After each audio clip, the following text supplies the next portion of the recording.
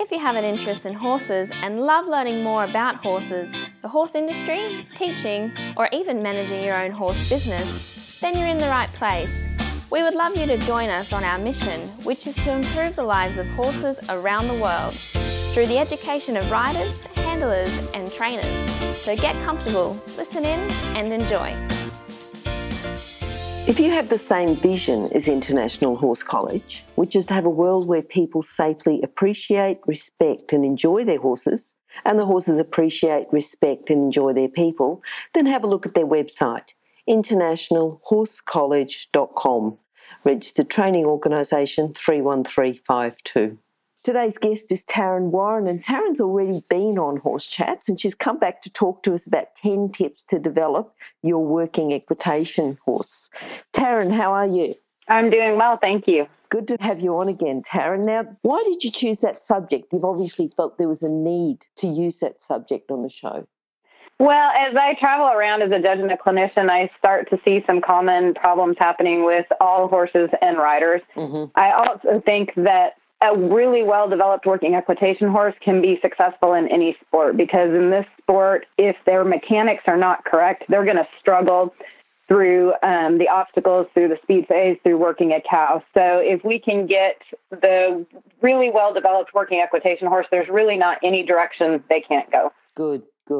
All right, so the first one we're going to talk about is bend. How can we get the horses bend, and tell us a little bit about more of, how it can be developed? So one of the things that I think is that there's a misunderstanding on what bend really is. And what we see when some riders come in the ring is that they're actually trying to create bend with the inside rein, and they're over-flexing the neck. So they see that neck, in front of them looking around, but they've neglected the rest of the horse's body.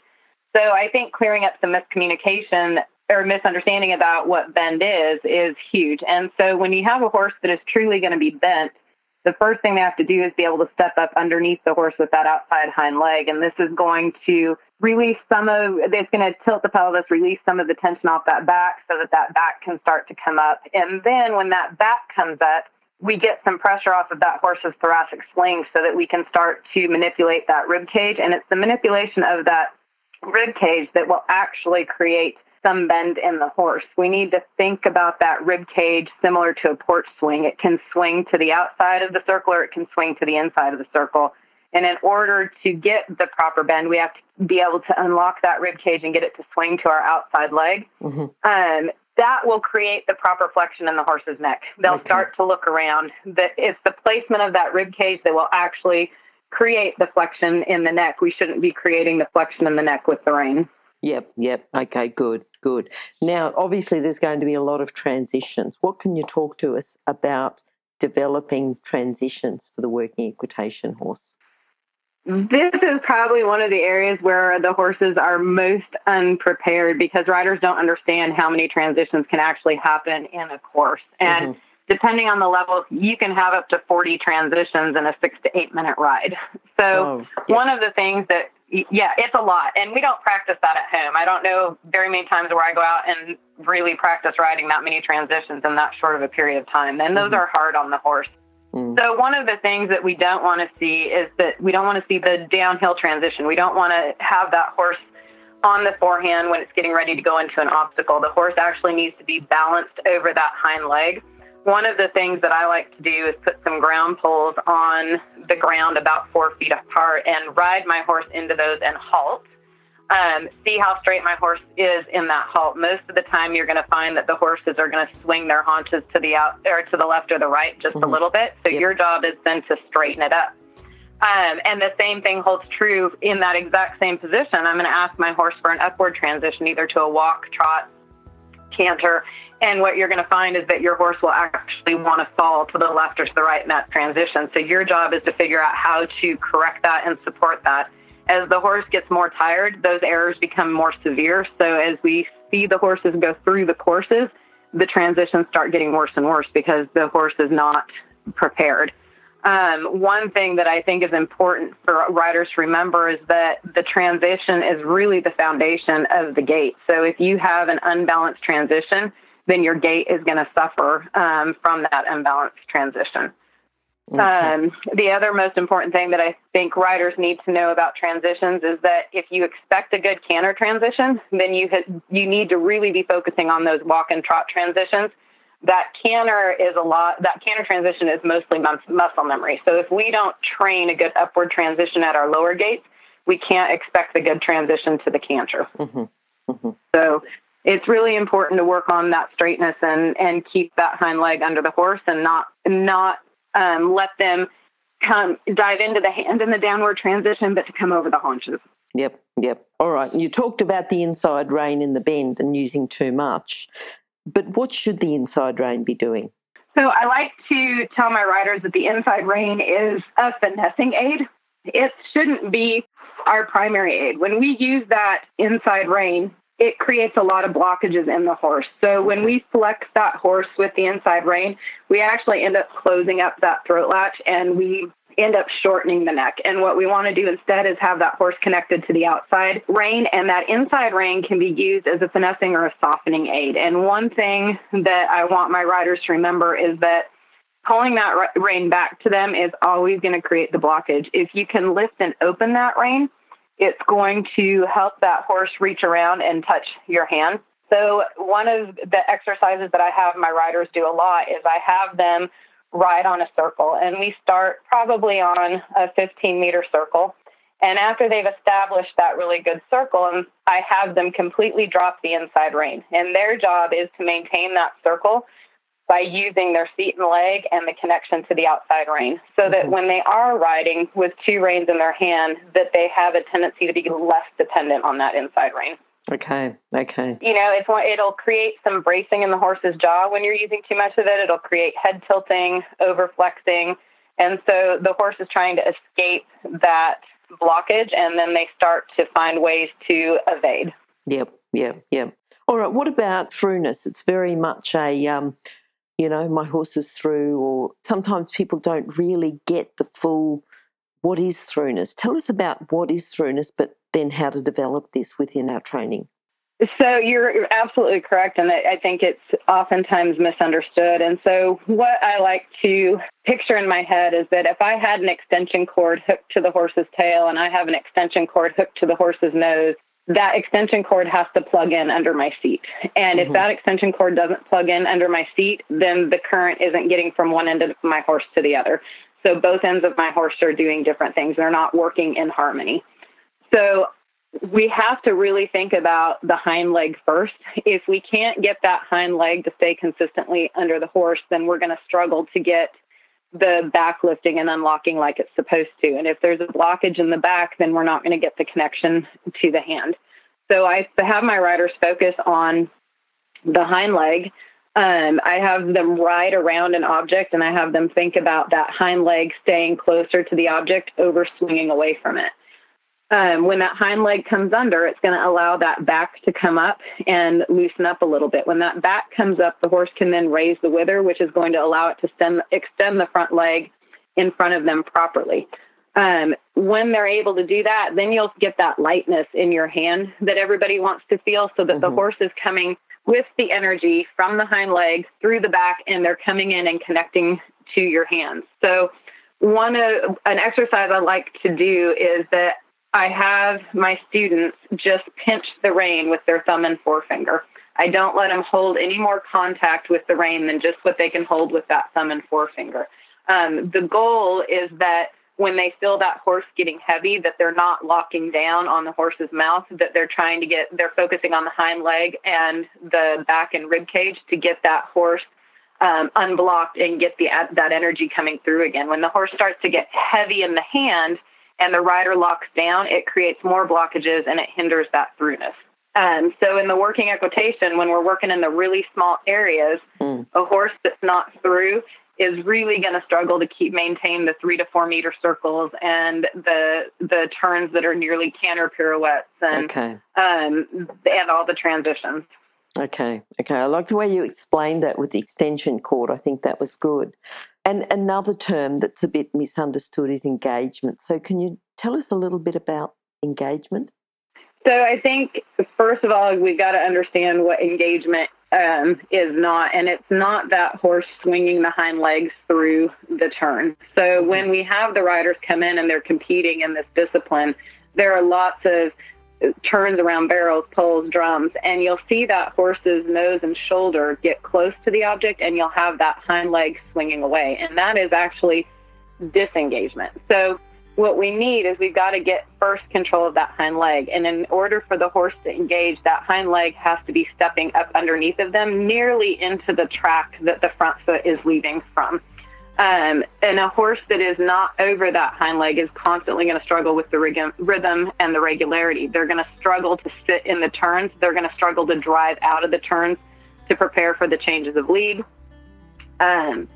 What I want to see in my riders, and this is just a really easy exercise to help start to learn what engagement is and what it's going to feel like, is I have my riders ride up to a pole, an upright pole, and I have them stop when their shoulder is next to that upright pole. And before they let their horse turn, I'll have the riders take one step towards the pole with the horse's hind legs only. So almost like you're going to prepare for a walk pirouette. So at that halt, they've got to be able to push that horse's hind leg towards the object, and then they can ride the horse around the turn. And their goal is always to keep the horse's hind leg closer to the pole than the front end and the shoulder.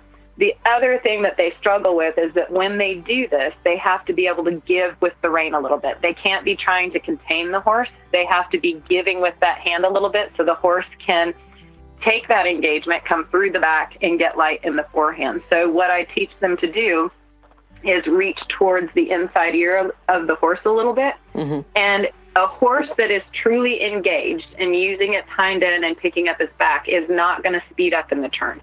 They're using too many muscle groups, so they're actually going to slow and sit down. And so I tell my riders, if it feels like you're having to continually ask that horse to keep moving forward, you're probably on the right track with engagement. A horse that is balanced on the forehand is always going to be looking to rush through things. Okay. I think that's a good test, isn't it? You know, the fact that you asking the horse to do it rather than stopping the horse from running away from doing it. Absolutely. If you're having to contain the horse, there's a balance issue and engagement issue somewhere. A horse that is engaged and through is not going to have to be contained. Yep. Stop.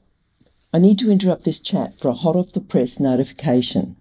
That is, that the latest version of the book, 101 Careers in the Horse Industry, is now available, and the best news is that it's a free download.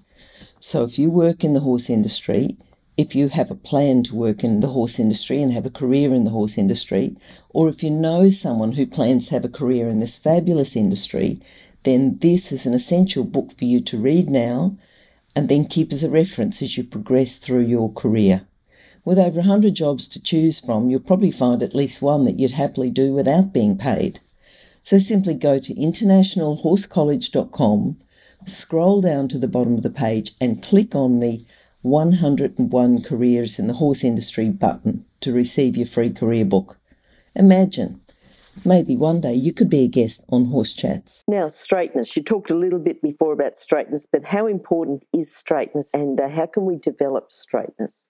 So for me, the straightness is essential. If you can't get a horse first straight from the hind legs, then you're going to struggle with anything that you ask that horse to do. When we're actually watching the dressage phase and that horse is coming up center line and you can see the horse is crooked, many of the riders try and straighten that horse by moving their hands back and forth, which gives the impression that the horse is like a gummy worm coming up center line. Yep. The horses, when that rein is moving back and forth, they don't have anything to connect to because the connection keeps changing in the hand. The hands are going right, left. So if we can't get the horse straight from the hind leg forward, then you're going to struggle with your transitions. You're going to struggle with your regularity in your gait, the quality of your gait. So I have my riders think of the reins as the lines on the highway. And when you're driving your vehicle down the highway, your job is to keep your vehicle between those lines, not move the lines to adjust for your vehicle's crookedness. Okay. So I have them keep that Does that make sense? Yeah. Yep. I want that rein to stay steady, and I want them to adjust the body of the horse starting with the hind leg to get the straightness. So they take that really soft connection, and their goal with that connection is to keep the neck straight in front of them. The horse is going to have a tendency to want to flex one way or the other. Their job is just to keep that hand steady and that neck straight. Then they've got to straighten the hind leg. So I have them imagine that there is a line drawn down the center of the arena, and their job is to keep the left front leg and the left hind on one side of the line, and the right hind and the right front on the other side of the line. And they have to do all of that by adjusting the hind leg and with their seat and their leg, not by adjusting the hand. All right. What about the one-handed riding? Is that all the time in working equitation, or does it come in at a certain level? And how can we develop the horse's ability to really listen, and the rider, I suppose, to do the one-handed riding? Absolutely. This is one of the things that intimidates a lot of riders, especially at the lower level. In working equitation, you're not required to ride through everything one-handed until you get to level 6, which is the advanced level. But even at the lower levels, there's going to be obstacles that you have to do one-handed, like your gait, carrying your garocha pole, picking up your pitcher. Those types of obstacles, even at the lower levels, are still going to have to be done one-handed. And that's the thing that intimidates a lot of riders. But what I tell the riders is that the truth is if you have been riding your horse correctly, focusing on the engagement and the throughness and the bend and the straightness coming from your seat and leg, and you haven't been overusing or overflexing with that inside rein, one hand is not as hard as you think it is. You have 5 main aids. You have your seat, your inside leg, your outside leg, your inside rein, your outside rein. If I take away one of those aids, absolutely nothing should fall apart if you've been doing it correctly and that horse is connected where it's supposed to. A couple tips for the one-handed riding is that I always want the rider reaching towards the inside ear. I don't want them to take that rein hand and pull the arm across the body, crossing the crest of that neck. I tell the riders it looks like they're hugging themselves. And while I want everybody to be positive, I don't want them hugging themselves. I also want them to think about lifting and reaching forward for the correction, chasing that horse's ears, rather than pulling back towards their pelvis. I also want the rider to take that free hand that's not holding the rein and follow your rein hand with that hand, because when we go to one-handed, we have a tendency to lock the shoulder back on that hand that's not doing anything. And that's going to mess with the communication in our seat and our legs. So I want that rider to think about chasing the rein hand with their free hand. That'll help keep the shoulders level, and it'll keep that shoulder from getting locked back. Okay. If that horse has been connected to the outside rein and the inside rein has just been used as a finessing aid, then this should not be a hard transition. It's just a lot of it is mental for the riders. All right. Now, in your notes here, tension's the enemy, which is probably right throughout all of horse training. If the horse is tense, there's a reason why. Absolutely. They're not thinking straight, and they're sort of lacking the confidence. But tell us a bit more about tension is the enemy, and particularly about working equitation.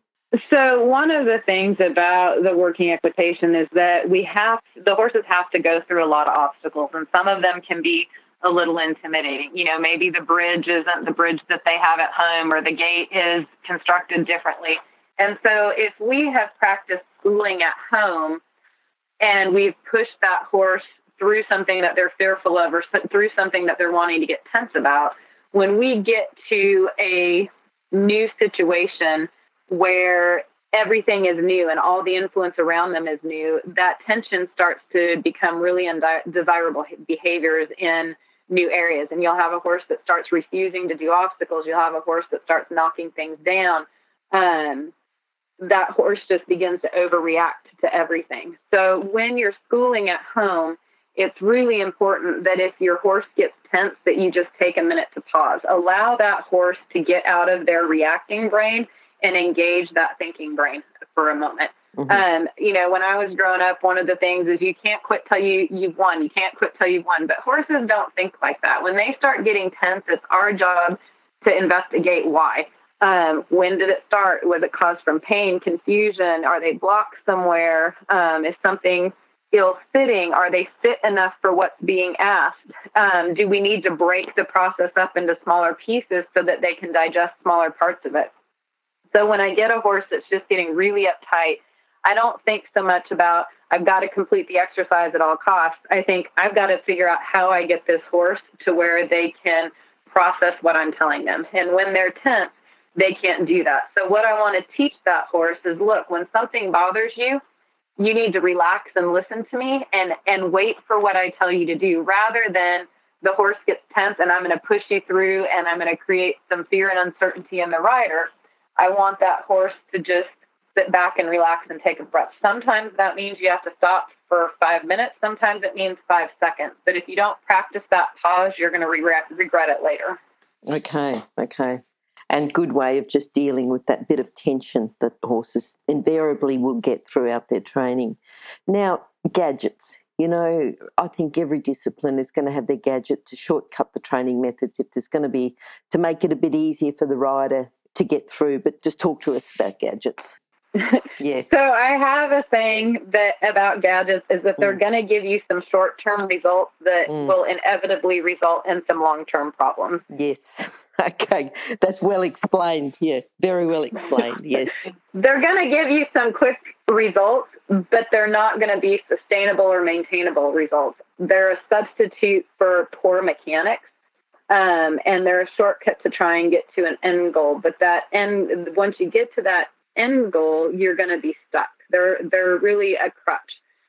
There's a reason why the gadgets aren't allowed in the show ring, and it's because we know that in order to develop a horse correctly, those are not going to help you. Doing it correctly will likely take you some more time, but you're going to end up with the lasting results instead of the short-term fix. And we tend to get impatient because we live in a world of instant gratification. So when we go to the barn and we ride our horse, you know, we've only got an hour today and an hour tomorrow, and we need this horse ready for this competition this weekend. So it seems easy to pull out that gadget to get that instant gratification and see the immediate results. But you're going to end up with problems, and you may not see those problems for months or years, but they're going to rear their ugly head and bite you at some point and either create problems with soundness or behavior. So I really encourage the riders, rather than pulling out that gadget, to adjust your goal and your timeline. It's going to take longer. It's going to take the time it takes. But in the end, you're going to have a much more confident, willing, happy partner than the one that you tried to shortcut into your goal. Yeah, I had to write that one down about the short-term results giving you long-term problems. Yeah. I loved gadgets. I used them, I used them for a lot of years till I got smarter. Yeah. I think it's, as you say, the correct training, keep going back to your correct training, and you'll find that you don't need them. And while they can be, a bit of a shortcut, that's all they are. They're just a shortcut that's producing short-term results. You've still got to go back and say, why do I need this gadget? Why? What's missing in the training for either the horse or the rider that means that we need to use this gadget? Absolutely. And it could be lack of education on the rider's part. It could be lack of development on the horse's part. And it's our job. We have to think of ourselves more as physical therapists than riders or trainers. When we go out to ride that horse, our job is really to help develop that horse, the horse's muscle structure in a way that can carry the rider. Yep. All right. Now, what about soundness? What can we do to keep our working equitation horse sound? So, we're all aiming for that soundness and that horse that can be ridden well into their golden years. And the thing we have to go back to in this discipline is that it started from a field working discipline. So these were horses that needed to go out and do a job all day long, and they needed to come back and they needed to be sound at the end of the day and ready to go out and do that same job again tomorrow. So just like I was talking about a minute ago, it's our job to become a physical therapist for that horse and make sure that we're properly developing their muscles in a way they can correctly carry the rider and that they're going to be sound after a day of work or after a day of competition. A horse that has not learned good mechanics and developed correctly will break down a lot earlier in life and will suffer a lot after a show or a day of work. I try and think of the difference in good mechanics versus bad mechanics like humans lifting. So we're taught that when we pick up something heavy, we're to squat and pick up the object. We're not to bend over at the waist and pick it up. When we bend over at the waist, we're using too few muscle groups and putting strain on joints that are not equipped to handle the stress. So for our horses, when they're using good mechanics, it's similar to us squatting and using our major muscle groups to pick up an object, and we need to think about the horses doing that. Their major muscle groups are in that hind end, and we need that horse to sit over that hind end and then be able to lift us and come through. Bending at the waist in humans is the equivalent to the horse that has always been allowed to be hollow and never taught to carry the rider. So they put a lot of stress on the joints that are not equipped to handle that stress, like the SI joint, and they are on the front end, so they're breaking down those coffin joints and causing a lot of tendon damage because they're not equipped to handle that strain. So it requires that we as riders help the horse to develop the muscle memory and strength and endurance that allows the horse to properly carry the rider. We are really stewards of the horse. It's our job to understand how that body works and help them learn to carry us. They weren't designed to carry us, but we asked them to, and we asked them to perform for us. So they were born knowing how to use their body, but they were not born knowing how to carry the rider and balance that extra weight. And if your horse is carrying you correctly, they're performing the horse version of a plank, but they're performing that plank with the weight of the rider and the saddle on their back. So I think of it as no different than a human that's training for a CrossFit competition in the sport of working equitation. That's going to take time to develop that muscle memory, but it's going to take years for them to be strong enough to do it well with the endurance that isn't breaking down and damaging their body.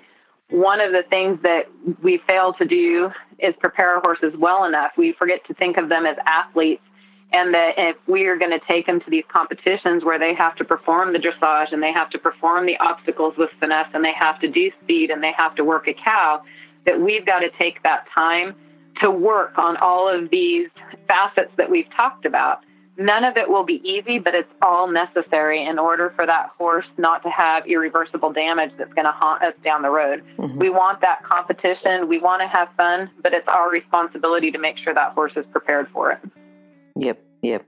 Not just equitation horse. I think, there's a lot of things that go across any type of competition or just any type of riding in horses, keeping them sound and keeping them prepared for the work that's ahead of them. Yeah. Absolutely. Yeah, Tarrin, thank you for coming in and talking to us about, what's a relatively new sport, which you obviously have lots of experience in, and you're doing clinics and you're teaching people all over and really working on developing the sport of working equitation. So thank you for coming along and talking to us. Now, if people would like to contact you a bit more about working equitation, how can they do that? What's the best way? The best way is probably to send me an email, and that email is TNT Farms, and that's plural, FARMS, QTR horses at yahoo.com. Okay, now that email address will be on Horse Chats, which will be horsechats.com/Tarrin Warren. Just go to Horse Chats, search for Tarrin, search for Warren, and at the bottom of Tarrin's page will be that email address and contact details. So thank you, Tarrin. We'd love to have you back on, talk some more about working equitation. I'm sure that you can give us a lot more insights into what to do to develop, to compete, to continue to produce, and the really good things about this relatively new sport. And we look forward to talking to you sometime soon. Well, thank you for having me. I appreciate it. If you've enjoyed this chat, then please comment, rate and subscribe. If you'd like any changes or recommendations for guests, then please contact us through horsechats.com. And while you're online, have a look at the government-accredited courses at internationalhorsecollege.com. Registered Training Organisation 31352. Remember that our comments and instructions are general in nature and do not take into consideration your individual horses or your individual ability and circumstances. If you enjoyed this podcast, then please leave your comment below.